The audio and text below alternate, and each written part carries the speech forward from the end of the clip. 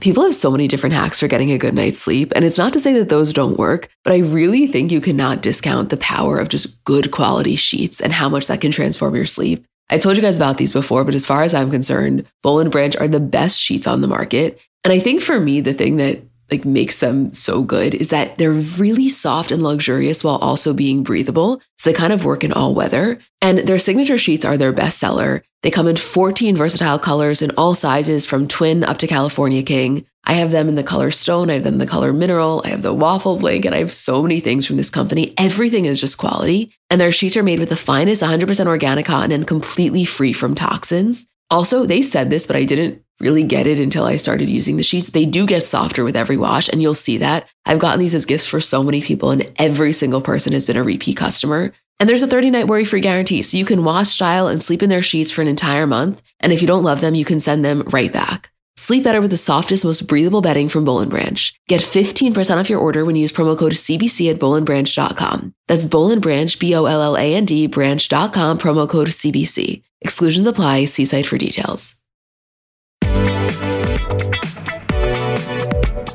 Hi guys, I'm Emma. And I'm Isabel. And welcome back to another episode of Comments by Bravo. Hey Is. What a week in Bravo news. There's something in the water. It's just nonstop.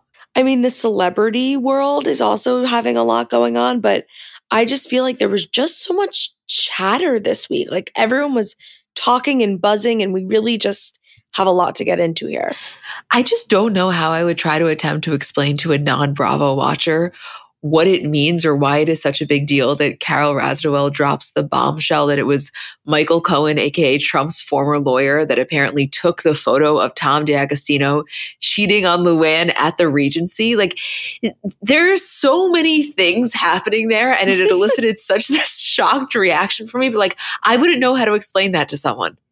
I know, that's like the kind of headline that would put an alien into a coma. Yeah, a Victorian child, forget about it. Oh my God, forget about it. This was nuts. So basically, for anyone who didn't see, Carole Radziwill was on Heather McDonald's podcast. We'll put the links in the description, but I just know if you're listening to this, you've already seen the clips.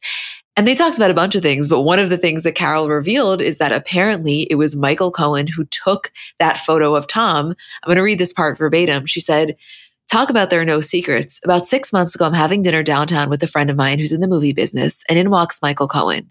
And Michael Cohen, I know, is Trump's lawyer. And I'm like, oh my God. And Michael wrote a book and was talking to my friend about doing something with the book. And I was like, fucking Michael Cohen is at dinner. And he sits down and he's a character, and I'm prepared to not like him because all I know him from is the impeachment trials. I got to be honest, he was really funny. He's like, I know you. And I'm like, you don't know me. He goes, I know you. I met you 10 years ago with Aviva Drescher. I know all those effing housewives. He gets Harry Dubin on the phone. Then we started talking about Tom or the wedding. And he's like, oh, please. Of course I know Tom. Who do you think took the picture? And I was like, wait, what? And he goes, who do you think took the picture at the Regency? Michael Cohen. Dennis Shields, who is Bethenny's then boyfriend, was friends with Michael Cohen. They both lived in Trump Towers.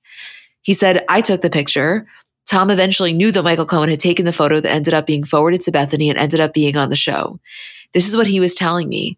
I thought actually production had sent something up, but in a million years, I would not have thought that Michael Cohen was going to sit down at dinner and like tell this whole story about how he took the picture. Like, what? This is the kind of thing where it's information I didn't know I needed. I had been sleeping at night so soundly, just happy that we had that scene and the way that all went down, because it truly, I think, was one of the most incredible reality TV moments. But never once did I ever really care or feel this like lacking of knowledge about who took the picture. It sort of didn't matter. But the fact that Carole is now saying it's Michael Cohen, even just like the idea of Michael Cohen sitting down and talking about housewives and knowing that that picture is even a thing is just, it's like literally you cannot write this shit. No, you cannot write the shit. And also, not to really get so much into it, but do you want to, for a moment, outline the back and forth between Carole and Bethenny? Because Bethenny responded to this. Carole had something to say. Like, by no means am I craving the Bethenny-Carole feud to be reignited. There's so many other things going on right now that I don't necessarily need that. However, what was going on this week with the little back and forth, it was feeding something inside of me. I can't lie to you.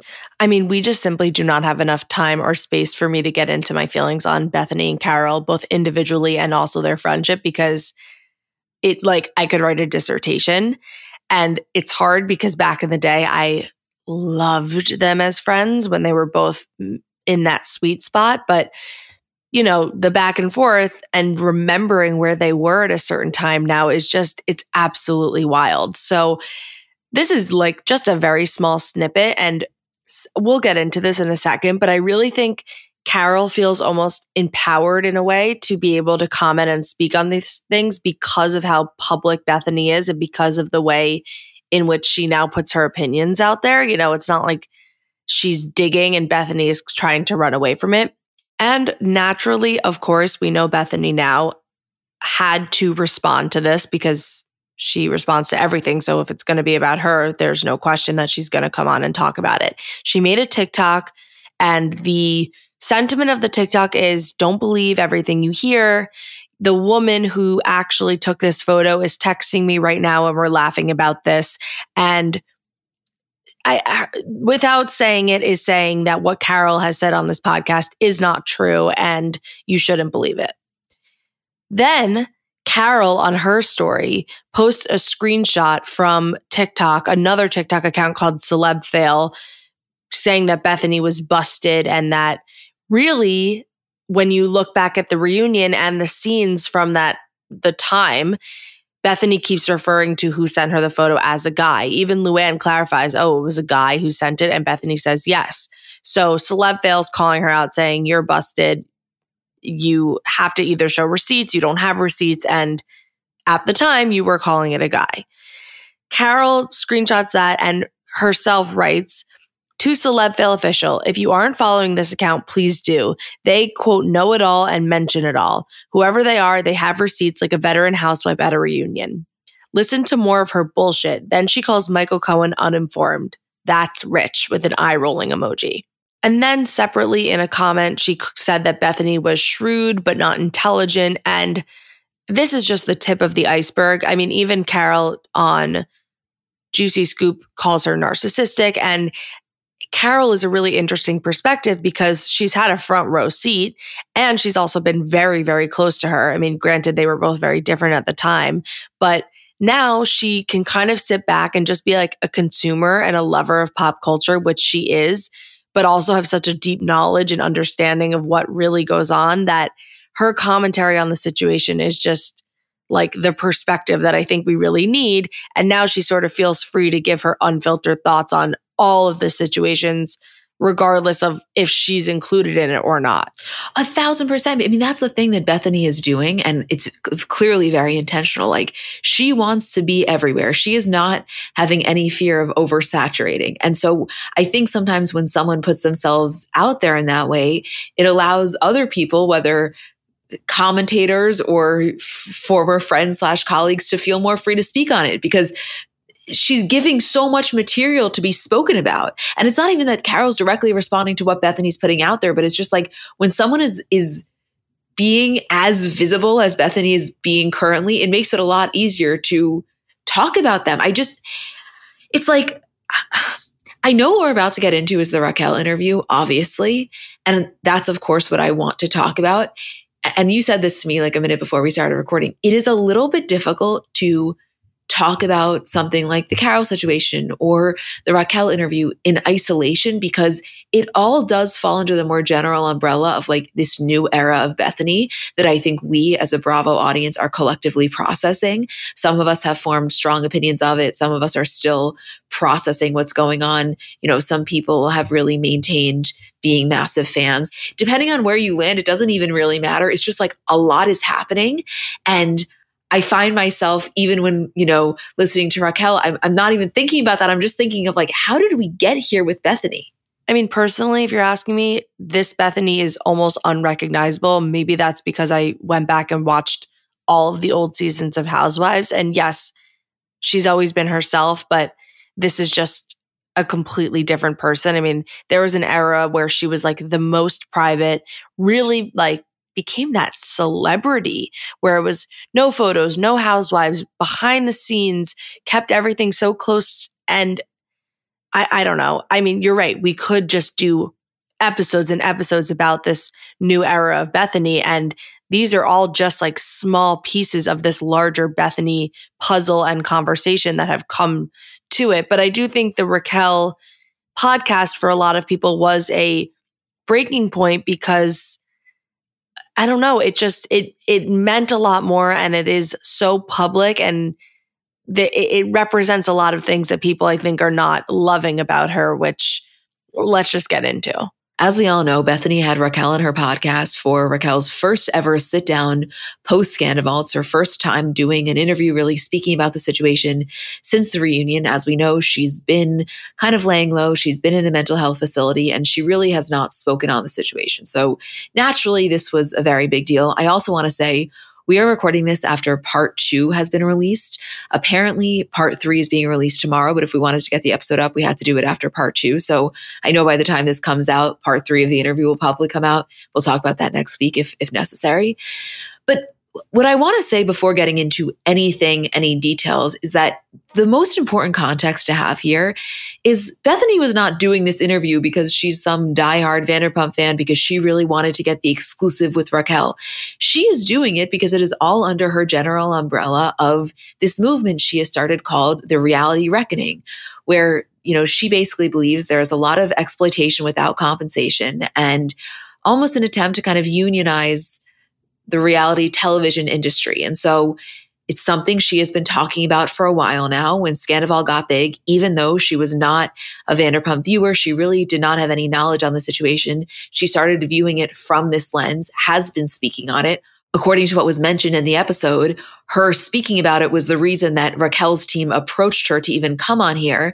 And so what I just need to make so abundantly clear, and I know if you listened, you probably felt this way as well, not to say we weren't hearing Raquel's story, but we were hearing Raquel's story under the umbrella of it just so happening to fit very well into Bethenny's agenda. And that connection is so important to be said before getting into anything because it changed the entire tone of this. Yeah, honestly, I found it distracting in a way because look, she does call it the Reality Reckoning as the title of the episode. So we know that that's where it's coming from. And they sort of kick it off by saying Raquel had heard Bethenny mention her name when she was talking about her mission and people that have been exploited, which I think Raquel fits into that category.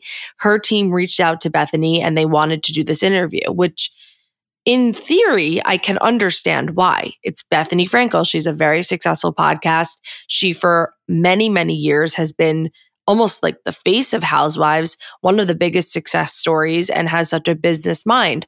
Why wouldn't Raquel want that to be her first podcast, after treatment and after the reunion to sort of share her truth and her side of the story? However, this podcast was completely not about Raquel and her story and really was about Bethenny.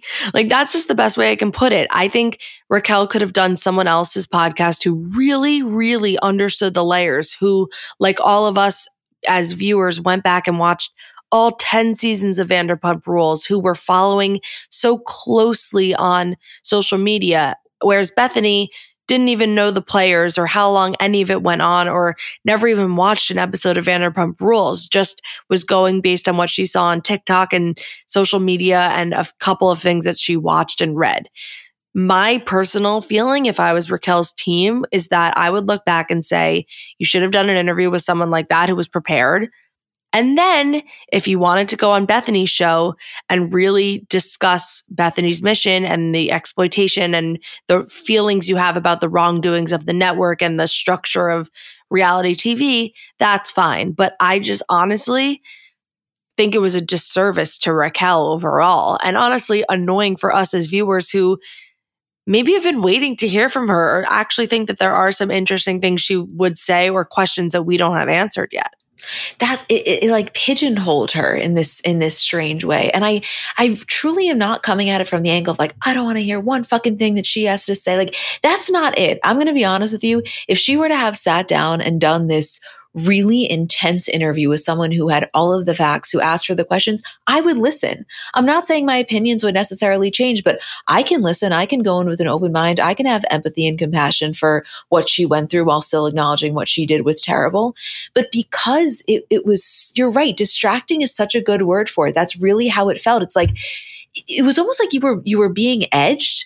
Like she would talk about some of the things and then immediately we had to figure out how it circled back to the core mission, because the only reason that she's here and the only reason that Bethenny is giving her this platform is because she fits the bill for what Bethenny wants her mission to be. And I think what ended up being the most ironic part of this whole thing is Bethenny going into this, her mission, her agenda, what she has been preaching is to not have exploitation without compensation, meaning people should not be dragged through the mud and every inch of their life exposed and then really have nothing to show for it. And what ended up happening from this interview is that the public, I think, felt it was so deeply hypocritical because that's almost how it felt. Like here is Raquel for the first time post mental health treatment facility sharing her story, yet sharing her story on Bethenny's podcast that has a plethora of ads that Bethenny is now going to be monetizing from reliving Raquel's trauma. And I don't think it's funny. It's like for somebody who I do believe is very, very smart, I do not believe Bethenny for 1 second consider that would actually be the public reaction. I'm not saying she thought everyone would be on board with it, but I don't think she ever thought she would be then accused of the very thing she is accusing the network of.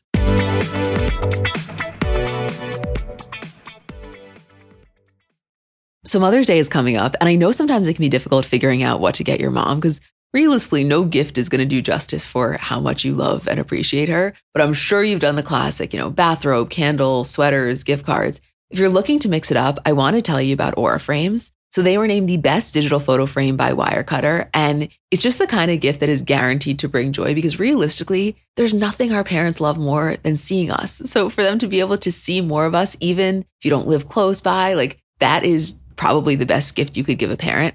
They're Wi-Fi connected. They come with unlimited storage, so you can share as many photos as you want from your phone to your mom's frame. And it's easy to set up. It takes about 2 minutes to set up a frame using the Aura app. We have one in my kitchen, and every time my dad comes down for breakfast, like it just makes him so happy. There's pictures of me and my parents when I was little, pictures of my grandparents. Like I think as a parent, you never get sick of that. And it's just the kind of gift I know she will love. Right now, Aura has a great deal for Mother's Day. Listeners can save on the perfect gift by visiting auraframes.com to get $30 off plus free shipping on their best-selling frame. That's auraframes.com. Use code CBC at checkout to save. Terms and conditions apply. So the weather is finally getting a little warmer. And one of the most fun parts about the seasons changing is kind of the wardrobe revamp that comes along with that. And if you're looking to update your wardrobe without spending a fortune, I want to introduce you to Quince because I really think that they do quality essentials kind of better than anyone I found. And I've told you guys about them before, but specifically as the weather is getting warmer, their linen dresses, like such an easy throw on, so comfortable, such good quality. To me, if you put on a linen dress with a pair of white sneakers, a little cardigan over your shoulders, to me, that is such a chic look. Also, their washable silk blouses, they are so comfortable, but you look so put together. They have great like scoop neck t-shirts, just comfortable, easy staples. Like that is what I like about them. I think that you can really build just a quality wardrobe collection with their essentials. And the best part is that all Quince items are priced 50 to 80% less than similar brands. So by partnering directly with top factories, Quince cuts out the cost of the middleman and then passes those savings on to us. And Quince only works with factories that use safe, ethical, and responsible manufacturing practices and premium fabrics and finishes. Get warm weather ready with Quince. Go to quince.com/CBC for free shipping on your order and 365-day returns. That's QUINCE.com/CBC to get free shipping and 365-day returns. Quince.com/CBC.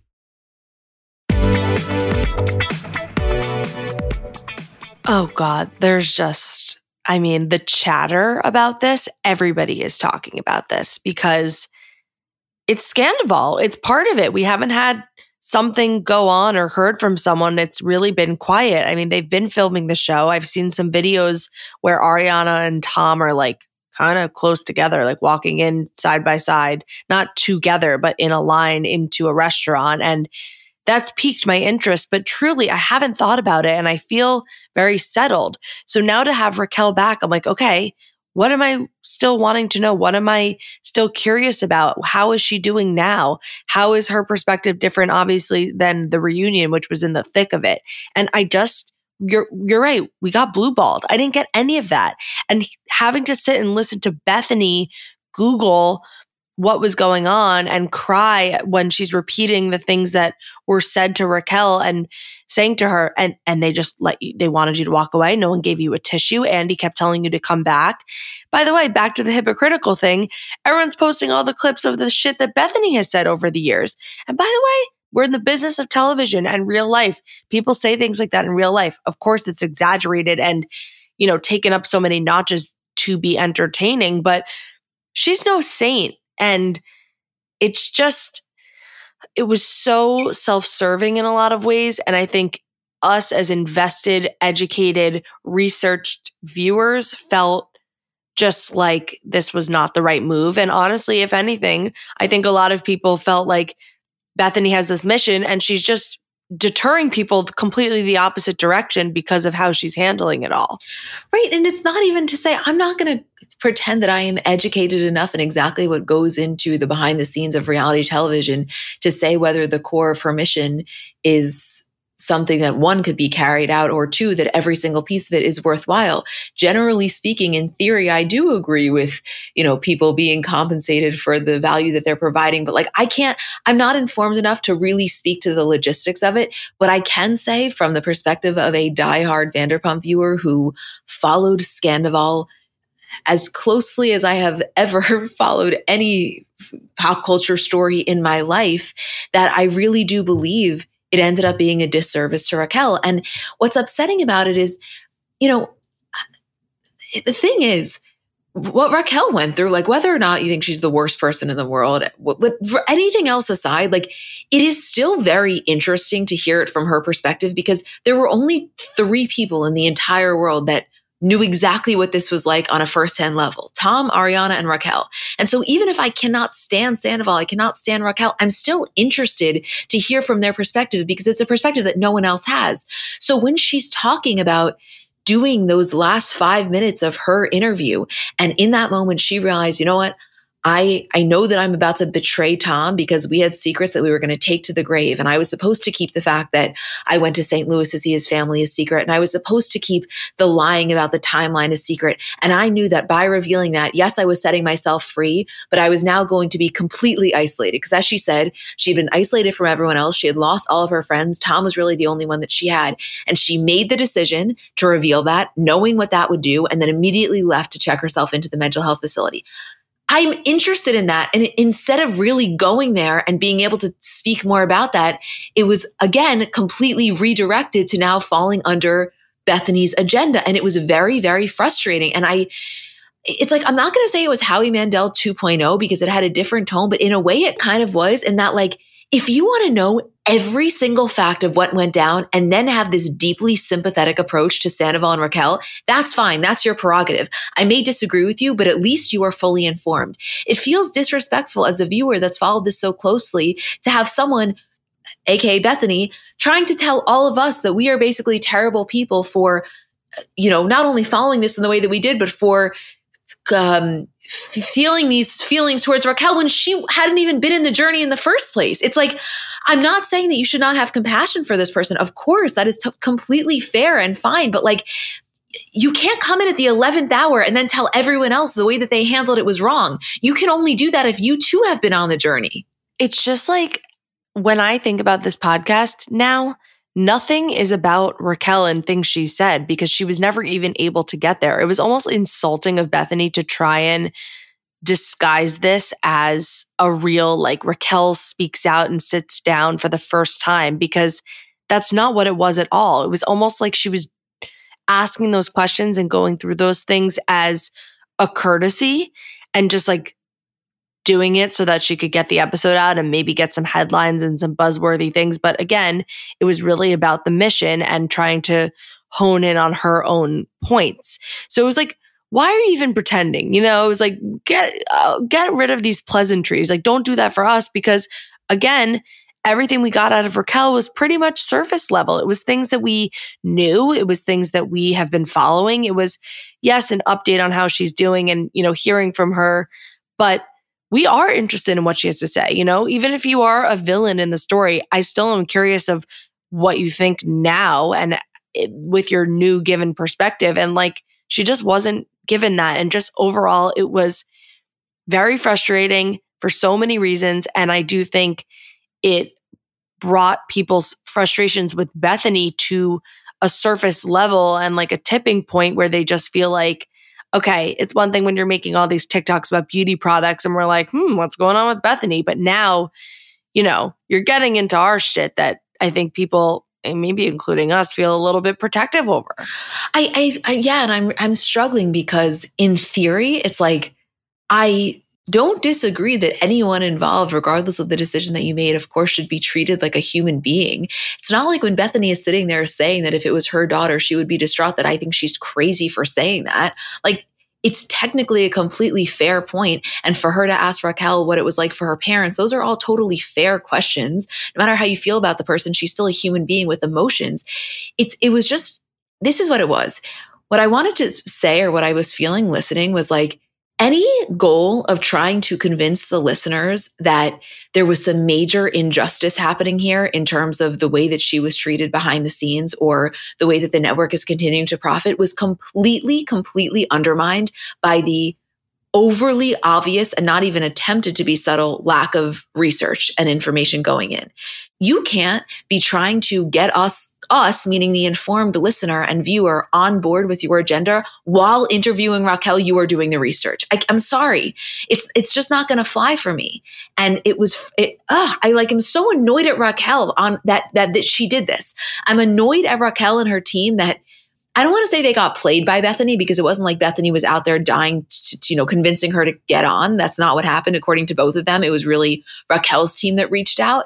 But it was like, you guys should have been better than this, because she'd actually done a really good job of laying low. And if there was ever any chance for her to come back in any capacity, this wasn't it. And I feel like sorry about that almost. Because Raquel now takes on all the Bethenny shit. If she had just gone on a podcast where it was actually about the interview, about the questions and about her, then it's all on her. But she can't control the Bethenny aspect of it. But again, as I said earlier, I understand the allure. I understand the smoke and mirrors of Bethenny Frankel. She felt like an ally. She was rooting for Raquel in this way because of her own agenda and has a successful platform. Like, I don't fault her team and herself for falling into that trap. It just ended up, honestly though, I don't think it was necessarily bad for Raquel. I just think it didn't really accomplish anything that she was setting out to do and was almost a waste of an interview. But another interesting point that you made to me earlier was everyone is being very critical of Bethenny. Like you said, there's a lot of ads. Of course, she's profiting. This is a top charting episode and a podcast. And everything she stands for is that it should be fair and equal and that the exploitation should be compensated. Is she paying her for this podcast interview? That's not usually the norm. It really usually falls under press and PR, and you sort of do it for your own good and the exposure or whatever to get your story out there. I can see a world where perhaps that wasn't discussed or brought into it, but now given the feedback, Bethenny will go to Raquel and say, I'll pay you X amount, profits, whatever, as the listening goes up, whatever I get, you'll get a piece of it. And maybe say that she realized it after, but also maybe disguise it as like, of course, that was always how it was going to go because that's how I believe. But then what kind of standard is that setting? Like, it's just a snowball. And now Raquel is dragged through all of this. It's like, you didn't need that. But that's what I was saying too. It's like, I know everyone is making that point of how hypocritical it is. And it's not that I at all disagree. I so could see a world that Bethenny does that she potentially pays her. So that's why it's like, that's not the hill that I'm dying on, because I could see us looking really stupid if that, does come out. Although it's like a completely fair thought, of course, that people are thinking about. It's so weird. I simultaneously have a million things to say and nothing to say, because I do feel that anyone who listened to this, like, you kind of get it. Nothing needs to be said, but obviously we have a podcast. We're going to like say shit. But the point that I wanted to make is, we really know Bethenny, right? Even though she's, of course, changed over the years. The one thing that is consistent is she's deeply, deeply outspoken on things that she knows about, on things that she doesn't know about. She just wants to talk about it. And for somebody who is so opinionated, another thing that I was feeling while listening is like, I can't imagine that Bethenny would have had this same reaction if she watched the season in the way that we did. And she saw, for example, that conversation between Raquel and Ariana, where Ariana is confiding in Raquel about the deep intimacy issues between her and Tom. Bethenny is doing this whole entire podcast without the knowledge of these very specific scenes that, of course, help to form our opinion about this whole thing. And the irony is that she would be the first one, if watching this, to have such a strong opinion on how disgusting that was of Raquel. And it's like, how are you all of a sudden going to remove your most defining personality trait just for the sole mission of furthering your agenda? Like, I don't know, it just feels so disingenuous to me. Exactly. And it's not like when you're just a quote normal person and you can change who you are and the receipts don't follow you in that way. Everything about Bethenny has been filmed and taped and documented for a decade. Like, we know who you are and we've seen it in action. So you're right. Like, anyone who would show up to an interview or a conversation ill prepared, Bethenny would rip them apart. So it's like, now you're going to show up to this big interview that you know is going to be streamed and downloaded and talked about, and you're going to say, I haven't seen anything, I don't know anything about it, but I'm going to conduct this big interview. It's nuts. And by the way, as you're talking, I'm sitting here like, we've been speaking about this for 20 minutes and we have not once touched on anything Raquel said. Exactly. And that's what's so fucking annoying if I'm Raquel. It's like, there were some valuable things that she said. She talked about why she was addicted to men like Sandoval who were unavailable, who were providing her a false sense of intimacy. She talked about what it was like to be at this mental health facility. She talked about some real shit. Even if you absolutely fucking hate her, she still went through a very, even if brought on by herself, traumatic experience that she is now sharing, you know? It's interesting, whatever. It is. It's interesting. It is. And also, like, I'm interested, even if I completely disagree, I am interested to hear from her perspective, like, what she thinks of different people involved. Not because I agree with it, but I just am like, I want to hear what everyone thinks about everyone from all of their POVs. And so, wait, hold on. I'm sorry, not to totally take a left turn, but when she says the thing about, yeah, and you know, me and Ariana were really never friends. We were just acquaintances. We only hung out because Tom and I were hanging out so much. So of course we hung out then, but we never went to meals alone. We never went shopping alone. I'm like, where is this switch up coming from? And by the way, Bethenny, if you had been an informed viewer, you would have said, which was a very fair question, that's interesting, because not only did the show and Ariana make it seem that way, but you yourself really made it seem that way in your post-Sandoval confessional. So which is the true version? Like, oh my God. That reminds me, I think my most frustrating moment was when Raquel started talking about how Ariana and Tom, it was really a business arrangement and they lived together, but it was going nowhere, and I never would have done it if I thought it was like a really good and solid relationship.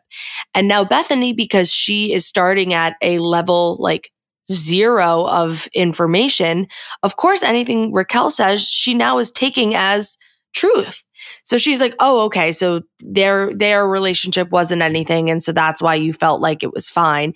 And I mean, imagine any interviewer or like a debate monitor not knowing their own actual truth or doing the research. Like, then the rest of her questions at that point, I'm like, wait, you never saw anything, or you don't know anything about them. How now am I supposed to be like yelling through my phone and saying, wait, you as the interviewer don't have an informed opinion, we're just going with what Raquel says, and she just pulled that out of thin air? How can we get away with that?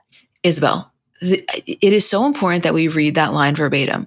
What Raquel said to Bethenny was, and I quote, "I would not have been involved if I thought there was longevity," meaning if I thought there was longevity in Tom and Ariana's relationship. That right there, that sentence and Bethenny's response or lack of response is all we need to know and need to say about that. Because in any other world, Bethenny Frankel, who would describe herself as completely intolerable of bullshit, would have said, I am sorry, I may be on your side, but that is the most bullshit reasoning I've ever heard. Your subjective opinion of someone else's relationship does not justify you cheating with one of the people in said relationship. That is an absolutely ridiculous thought process. I don't give a shit who these people are.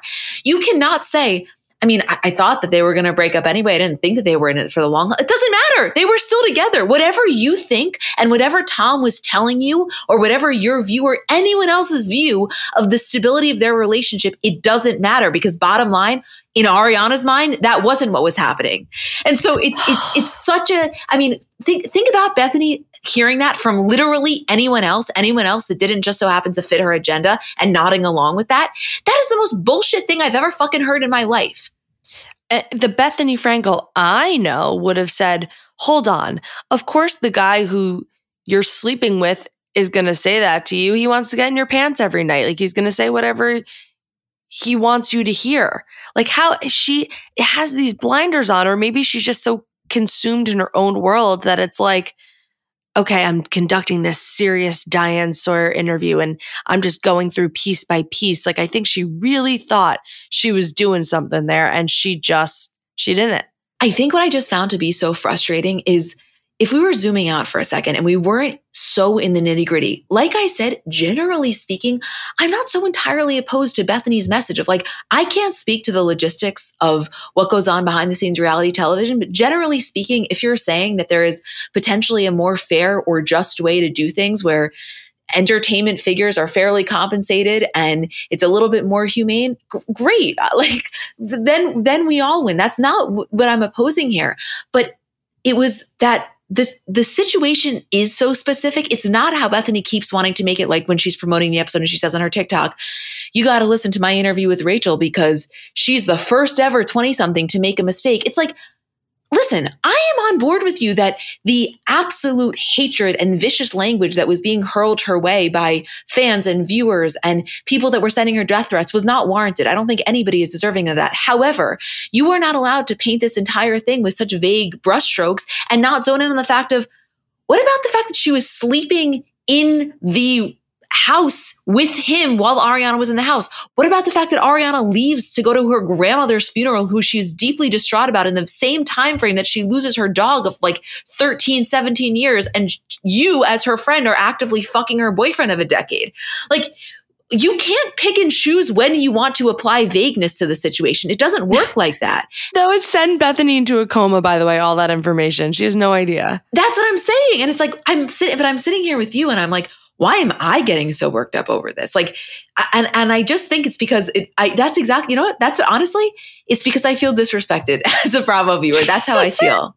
Like I put all this time, effort, work, sweat, blood, tears into this, watching, reading, like everything. And this is what I get?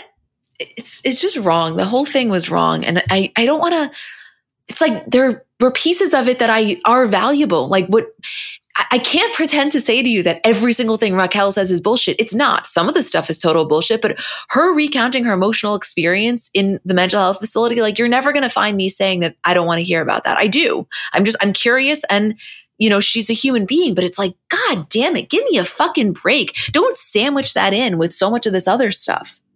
You know what's hurtful though? When it was Howie Mandel, fine. I don't feel either way about Howie Mandel. I didn't think about him before and I don't think about him after.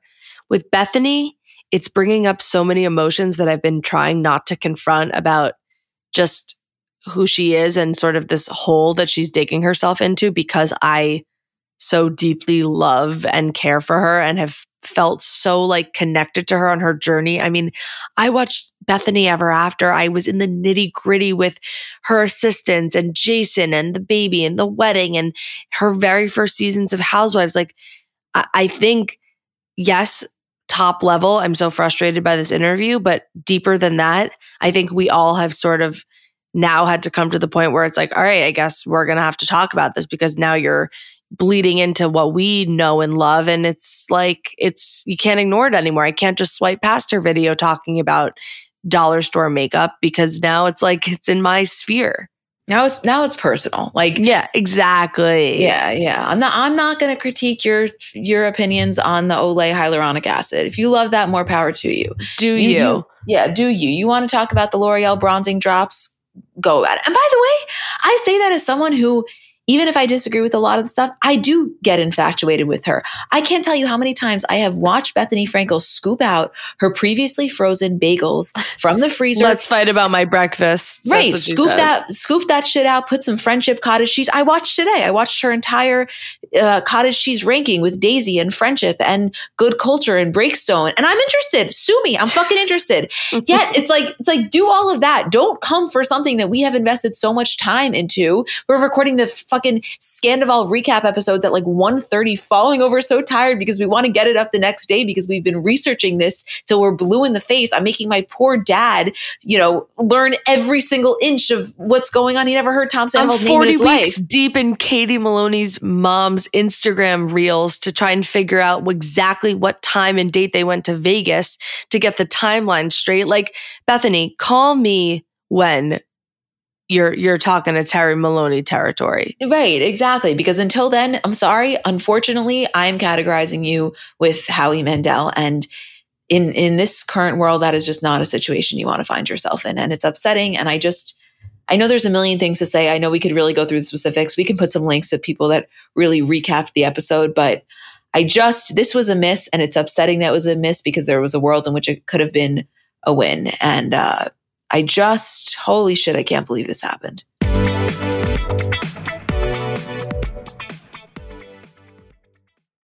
Shout out to Astapro for sponsoring this episode and providing me with free samples. So I don't know if you guys suffer from allergies, but kind of a new development in my life is that I apparently do. I didn't used to, but in the last few years, I've noticed specifically as the seasons change that I start to have allergies. And to me, there is nothing more uncomfortable than that feeling of nasal congestion. Like you just don't feel like yourself. And I was really looking for something that worked because so much of this stuff doesn't work. And I found Astapro to be really helpful. So I think it could be for you too if you deal with this kind of stuff. So Astapro is a first of its kind nasal allergy spray. It's the fastest 24-hour over-the-counter allergy spray, and it starts working in 30 minutes while other allergy sprays take hours. Astapro is the first and only 24-hour steroid-free allergy spray, and Astapro delivers full prescription strength indoor and outdoor allergy relief from nasal congestion, runny and itchy nose, and sneezing. By the way, that 30 minutes thing is real, and for me to have relief in 30 minutes is just a game changer. Get fast-acting nasal allergy symptom relief with Astapro. Go to astaproallergy.com for a discount so you can Astapro and go today. ASTEPRO allergy.com. Astapro and go. Use as directed for relief of nasal congestion, runny nose, sneezing, and itchy nose due to allergies. People have so many different reasons for wanting to learn a new language. Maybe you have an upcoming trip or just want to pick up a new hobby or a skill or just connect with a new culture. I know for me, when I was abroad in Barcelona in college, I'm not going to say that I was fluent in Spanish, but I definitely got to the point where I felt really confident conversing. And when I got home, my dad said to me, Emmy, if you don't use it, you're going to lose it. And he was so right. Like I entirely lost it. So Rosetta Stone's been really helpful for me. So if you are in that same boat or you want to learn a new language completely, want to brush up your skills, whatever it is, I want to tell you about Rosetta Stone because they're the most trusted language learning program available on desktop or as an app. And it really kind of immerses you in the language that you want to learn. So first of all, they're the trusted expert for 30 years with millions of users and 25 languages offered. It's fast language acquisition. So they immerse you in many ways. First of all, there's no English translation. So you really learn to speak, listen, and think in that language, which in my experience, I know I'm getting it when I start to think in the language. It's an intuitive process. So you pick up a language naturally, first with words, then phrases, then sentences, and it's designed for long-term retention. Also, in terms of speech recognition, they have a built-in true accent feature that gives you feedback on your pronunciation, and it's convenient. So desktop and app options with audio companion and the ability to download lessons offline. And it's an amazing value. You're getting lifetime access to all 25 language courses Rosetta Stone has to offer for 50% off, which is a steal. Don't put off learning that language. There's no better time than right now to get started. For a very limited time, Comments by Celebs listeners can get Rosetta Stone's lifetime membership for 50% off. Visit rosettastone.com/comments. That's 50% off unlimited access to 25 language courses for the rest of your life. Redeem your 50% off at rosettastone.com/comments today. I know we don't normally talk about Below Deck. I personally am not a religious watcher, and it's the kind of show really enjoyable to watch, not always the best to recap, but we got so many DMs about Below Deck Down Under Season 2, Episode 7 that we watched it. And I mean, not only was everyone so unbelievably right that it was something that needed to be seen and needed to be talked about, but I also just want to say, honestly, thank you, because I never would have thought to watch this. And to me, this was the kind of thing that this so goes beyond like reality TV Bravo. This was a real life example of situations that unfortunately happen to so many people, and also a really positive example of how this type of thing should be handled in a work environment. And it goes so beyond like a normal discussion about reality TV. It's so much bigger than that. And I am really, really so happy that we watched it. That's how I felt. It completely transcended a television show. And I think especially coming off the conversation and the whole Bethenny thing about really criticizing reality TV, this is when you see yourself and real life situations play out, and they're important to watch. And I felt myself holding my breath the entire time. And I just felt like it was such a powerful moment on TV. And I mean, just like really not what you're expecting when you're watching a show about usually where it's just them planning parties and dinners for guests that are really, hard to please on a mega yacht. And this is really the reality of these situations. So what we're talking about here is Below Deck Down Under, Season 2, Episode 7. Like I said, I would highly recommend to anyone watching this, even if you are not a typical Below Deck or Below Deck Down Under viewer like myself, it's really worthy of a watch. I want to give a trigger warning before we get into it for sexual misconduct. But we kind of thought a good way to start this off was with an article that was published in the LA Times after the episode aired, titled, "Why the Leaders on Below Deck Down Under Fire 2 Castmates for Misconduct." And I just want to read the first few paragraphs. In the wee hours one spring day last year, a situation was unfolding in Australia inside the Northern Sun luxury super yacht that's at the center of Bravo's Below Deck Down Under. Members of the hard-partying and rambunctious yacht crew, fresh from finishing a multi-day charter, were stumbling back to their quarters after a drink-fueled night out. Such celebratory outings are a regular occurrence once the crew has completed a trip catering to the needs of demanding guests. It's rarely a quiet return. This time, though, the inappropriate behavior displayed by 2 crew members, Bosun Luke and second steward Laura, led to their termination from the crew and the end of their time on the series. Each tried to get in bed with castmates who didn't give their consent. Heavy drinking is not uncommon on the compulsively watchable Below Deck franchise, whether it's charter guests living it up during their luxe stay or off-duty yacht staff unwinding after days of exhausting work. The drunken antics typically reveal embarrassing behavior that often fuels the next day's on-camera drama.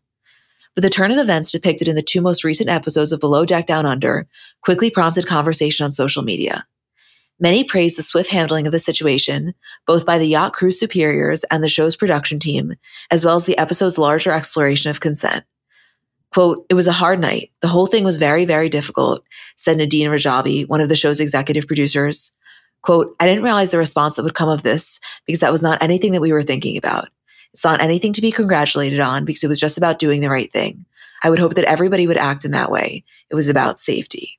Which I do want to be cautious just going into the discussion of not falling into the trap of overpraising the behavior of production and of the other crew members.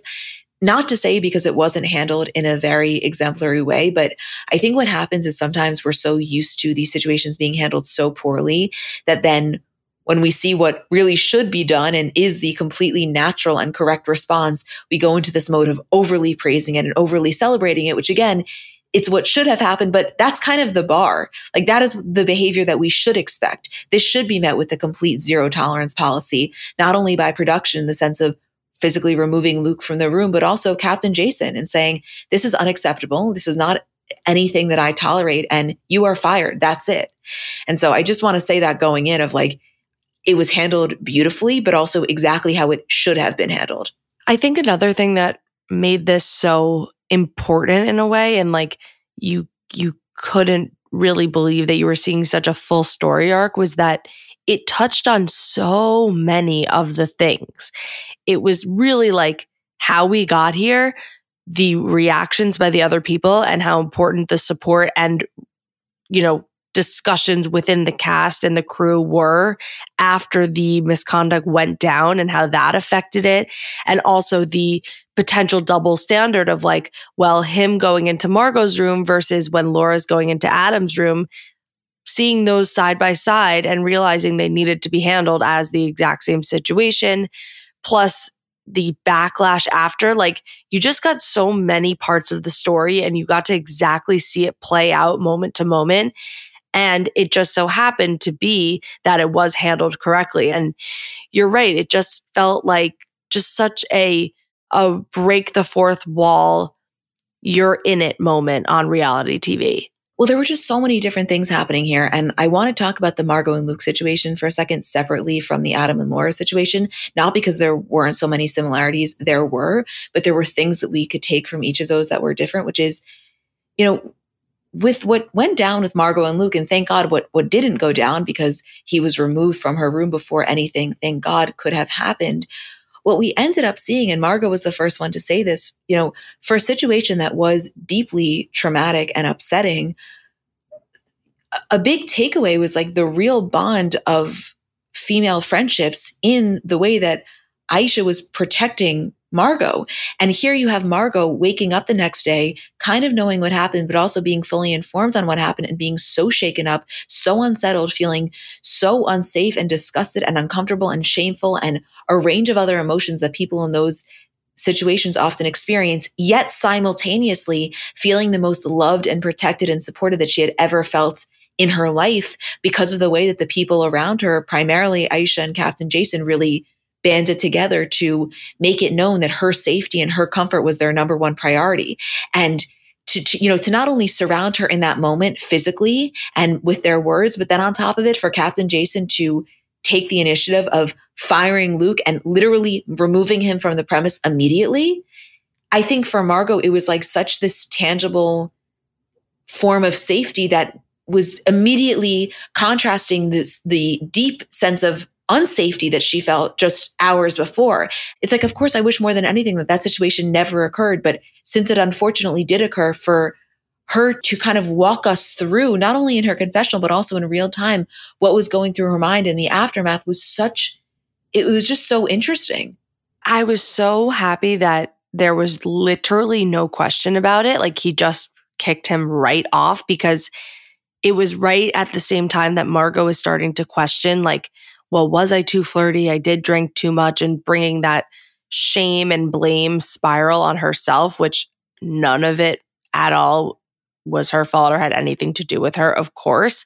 But there left no room. Nobody was questioning her. He just got him out of there. And I think if she had to have seen him again, it wouldn't have been fair. And it was handled so swiftly that it was satisfying, because I know if I had been sitting there next to her and talking to her the way that they all were, that's exactly what I too would have wanted to happen. And I feel like so many times we watch so many things on reality TV and you just want to like jump through the screen. And this one, I, of course, was holding my breath, but then seeing the aftermath, I actually felt like, all right, this is like a no bullshit situation we are handling right now. Well, right. And that's the other thing. Not only do we get this very intimate look of the immediate aftermath for Margot, who experienced this, and we see her on the phone with her parents and her family and kind of processing it in real time, but we're also getting to watch the rest of the crew process it. And of course, their primary focus is feeling protective over Margot and of course wanting to make sure that she feels safe,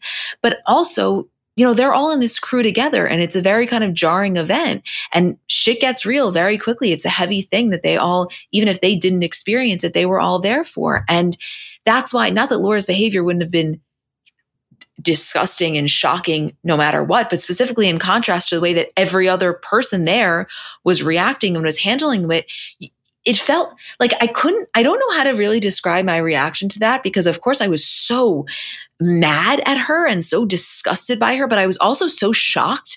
Like, it took me a moment to really process what was going on, which is why I understood Margot when she was saying, Aisha, like, what the fuck is happening here? Basically, it's like, out of any scenario, the last thing you expect is for anyone, specifically your fellow female crew member, to come into the person that the sexual misconduct happened to and not only potentially make them feel guilty for the firing that took place, but also express their deep sadness for the perpetrator being fired. It was like, you could have had me list 20 different scenarios on what would have happened in the aftermath. And I never, ever would have come up with that because I couldn't believe that these were words that were coming out of her mouth. I actually will go as far as to say, and I know it's like, I don't know any other dynamics. I'm really coming in, like, not to sound like Bethenny, being entirely uninformed and having such strong opinions on watching one episode of television, but I can confidently say I need to see nothing other than that one episode to know that Laura is one of my least favorite characters I have ever seen on Bravo ever. I was so skeeved out by her in every single capacity.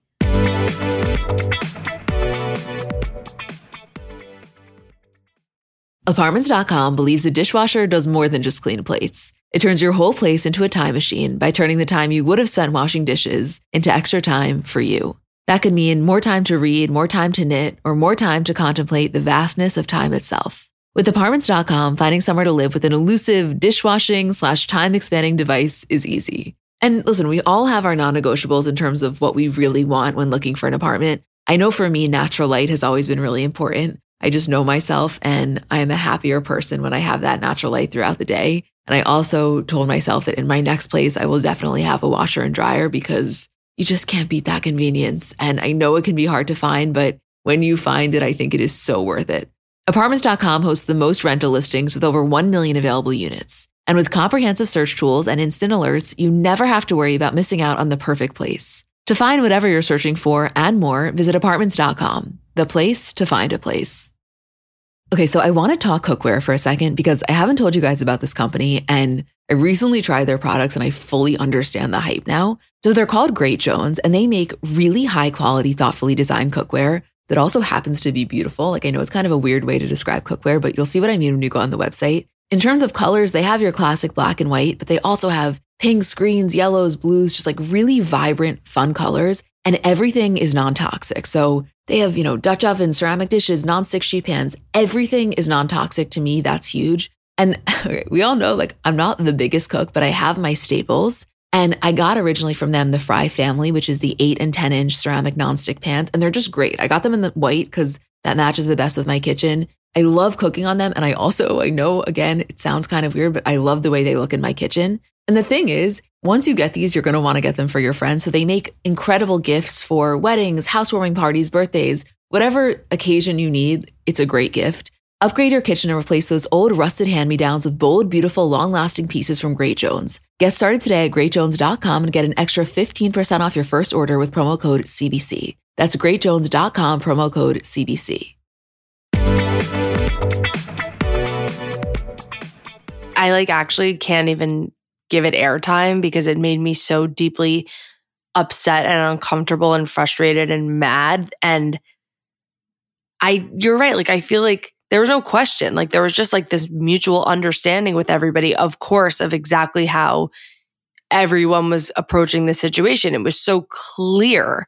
And when she came in with that and just not even getting the clue after multiple conversations and what she wasn't understanding, especially because it was directly to Margot, I couldn't believe it. It would be, I guess, a little different if it wasn't just to her face, but she wasn't understanding. You're talking to Margot at a very sensitive time about her. It just made no sense. And then on top of it, her own actions, literally practicing what she preaches clearly, it was too much. And I think she deserved getting removed as much as he did. And maybe she doesn't understand it, but it was certainly the discipline and the wake-up call that she needed because it was not okay. Do you know how fucked up you have to be to talk to the girl who had a man go into her bed naked and, yes, was immediately removed, but if not removed, who knows what would have gone down, who then wakes up, is informed about the situation, is actively traumatized, and you say to her, oh my God, he should come into my bed. And I should have satisfied him or else this wouldn't have happened. And it's like, so as I was watching this, and of course you're watching this, simultaneously watching her actions to Adam. So you're so disgusted by her anyway. But there was a small piece of me that was also like, holy shit, I am so sad for you that you have such a deeply fucked up relationship with yourself and with men and with the way that men forget about view you and treat you, but also should view women and treat women, because she was telling on herself really in the way that she was handling that, just in terms of her complete lack of any sort of a healthy relationship when it comes to that. And of course, we then see with Adam, who could not have been more clear in that he had no interest in her sexually, romantically. They had a friendship maybe. And again, I know I'm coming in like Bethenny. I really don't have any other context, and I'm sorry about that. I don't mean to sound so deeply uninformed. I acknowledge that I'm not, but I don't need to see anything else to know that the way that she was towards him was disgusting. And, he's trying to be relatively friendly while making it very clear. And not only is she not getting the hint, but it's making him so deeply uncomfortable. And what I think was so, like, the point that can't be lost in all of this is that in all scenarios, it was really Aisha that was the connector, because there's certain things that go on that are black and white. Like Luke coming into Margot's room, black and white, not okay. Captain Jason wouldn't have necessarily known about the conversation that took place between Aisha and Margot, wouldn't have necessarily known about kind of just the general vibe that was happening between Laura and Adam. And luckily, there's someone there who not only has the compassion and the empathy and the emotional intelligence like Aisha to kind of see what's happening and understand it, but then also has the ability to communicate that strongly and effectively to the person that can actually make the change happen. And so for her to be able to play both roles of like, I'm going to be your comfort and a therapeutic presence, and also logistically, I can handle this because I know who to tell and how to tell it. That is the exact person. Like, if I'm somebody in the business of fucking staffing mega yachts, that I'm using Aisha as my example of exactly the type of employee that I want. Yep. It's Aisha and Jason's world, and we're just living in it. Also, like, this was so far from the point, but as just me, because it's our job and I consume this stuff for a living, watching this and seeing the production point of view and like the involvement, and honestly remembering like how many other people are in the room when things like this go down, and how when it crosses the boundary of being like dangerous or something, anything that's like, all right, we have to, put reality TV on the back burner. It just was like such an interesting wake-up call as a reality TV consumer. And then again, reading this article in the LA Times about what was going through their head and how they got involved and how they really also are kind of their bosses, and it's a work environment for two different reasons than that. Housewives, they're there under Bravo, but when you're working on a yacht, you are a yachty and you're working under a captain, but you're also a reality TV star. So like, where do those things go together, and what kind of conversations is production having with Captain Jason? Like, just the logistics of it when something like this came to be, and how it wasn't just Aisha and Jason, it was also production, like all of them banding together to support the team in the way that was like most appropriate, and kind of making sure that everything went as smoothly as it did. Well, I think that they feel, a deep sense of responsibility to ensure these people's safety. Yeah. Like, and they can't just sit behind the lens and watch film something go down. There's a human there. That's the thing. It's one thing when people are yelling at one another and, there's a serious argument going on. That's part of the situation. That's kind of not only what you sign up for, but that's what makes really good TV. When there is an offense happening, you cannot sit back and watch that happen. You have to intervene. And they did. I mean, thank God, like I said, they handled that exactly the way that they should have. I'm not going to go into overpraising mode for something that was handled in the way that it should have been, but it was exemplary. And I think can be used, God forbid, if these situations occur. And unfortunately they do. That's the thing. And like all around, it was just handled beautifully. And I also have to say, again, I have never watched the show, so I was unfamiliar with Captain Jason and with any, like, him as a person, not only the way that he handled it with Luke, with the crew, with Laura, with Aisha, but just his general temperament, I found to be so appealing as a person, and as I would imagine being an authority figure of like, I would feel very safe with him driving my ship. I mean, and he's not too hard on the eyes. I mean, like, as a total side note, I know it's like so not the point of any of this. Like, he also happens to be ridiculously attractive with an accent. Yeah. I mean, what more could you ask for? Yeah. I just want to thank everyone that was DMing us about this, because there's no world in which I would have watched Below Deck Down Under if that wasn't the case. And I'm so glad I did. This was like a really impactful episode of television. I'm just so glad it was a slam dunk in terms of being handled, because you're right, we can't overpraise it. But when so many eyeballs are going to be on it in this way and it's going to be talked about, like, at least let people live through a correct experience versus, maybe not actually learning what you could do. Like, it was also educational, which like shouldn't be the job, but when you have this many eyeballs and this much publicity, like, it might as well be a learning experience. Oh my God, absolutely. Are you kidding? I think that that's what it is. It's like zero tolerance. I don't know. I mean, I can't speak for anyone else. I can only speak for myself. I have not been in a situation in the way that Margot was. I've not had that happen to me. I do think as a woman, though, unfortunately, you sometimes are put in a position where there's a boundary on some level crossed. And oftentimes it is in the aftermath of that really can impact the way that experience is processed within you, meaning, were you made to feel safe in the aftermath? Like, already something happens that is traumatic and is terrible. And there's a real moment there, like an opportunity for, I'm not for it to be corrected by any means, don't get me wrong, but like for the people around you to handle it in a way that is nurturing. And I was just so glad to see that the people that were in the closest proximity to her handled it in a way that was very nurturing and made her feel safe amidst a very unsafe situation. And all these buzzy words and hypothetical situations that you hear about all the time and maybe people haven't lived, to actually like secondhand get to live one, I think was really impactful and will stick with a lot of people in an important way. Totally. I have like obviously a million more things to say, but yes, to answer everyone's question, we did watch, and thank you for encouraging us to watch. And yeah. Is there anything else that you would like to mention? I know we kind of decided that the news of this week took precedent over New York and Atlanta, which were both like fine watches, but nothing to write home about. Yeah, I'm just having such a good time watching them. I just I don't know, not much to say. This all was way more interesting to me, and I feel like we'll circle back with all of this next week, but just so much to say, Thank God we have a podcast, but even still, it's never enough. And don't forget, Salt Lake City, September 5th, and Southern Charm, September 14th. So within the next month, we have some serious shit coming. Oh, we didn't even talk about the Southern Charm trailer, which looks amazing. Oh, we are going to be in our prime. Like I just you know die it. for Southern Charm. I die for Southern Charm. It is so important to me. This is going to be good. We're getting into our next era, guys, and it's going to be jam-packed fall. I cannot wait. I literally can't wait. Oh my God.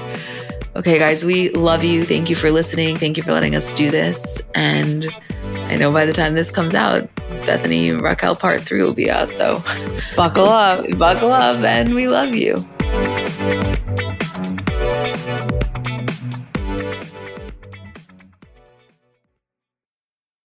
Let's talk about baby making for a second, because it's really not as simple as it's made out to be, meaning there's just factually a lack of knowledge surrounding how to get pregnant.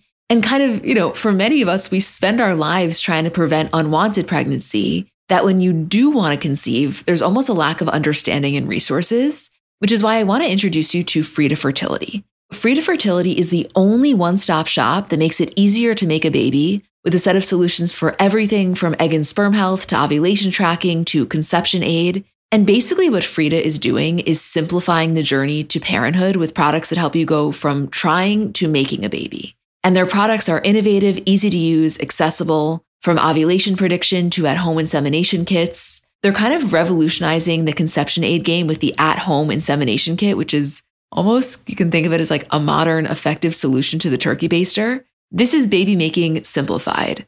Find Frida Fertility on Amazon, Target, and select CVS near you.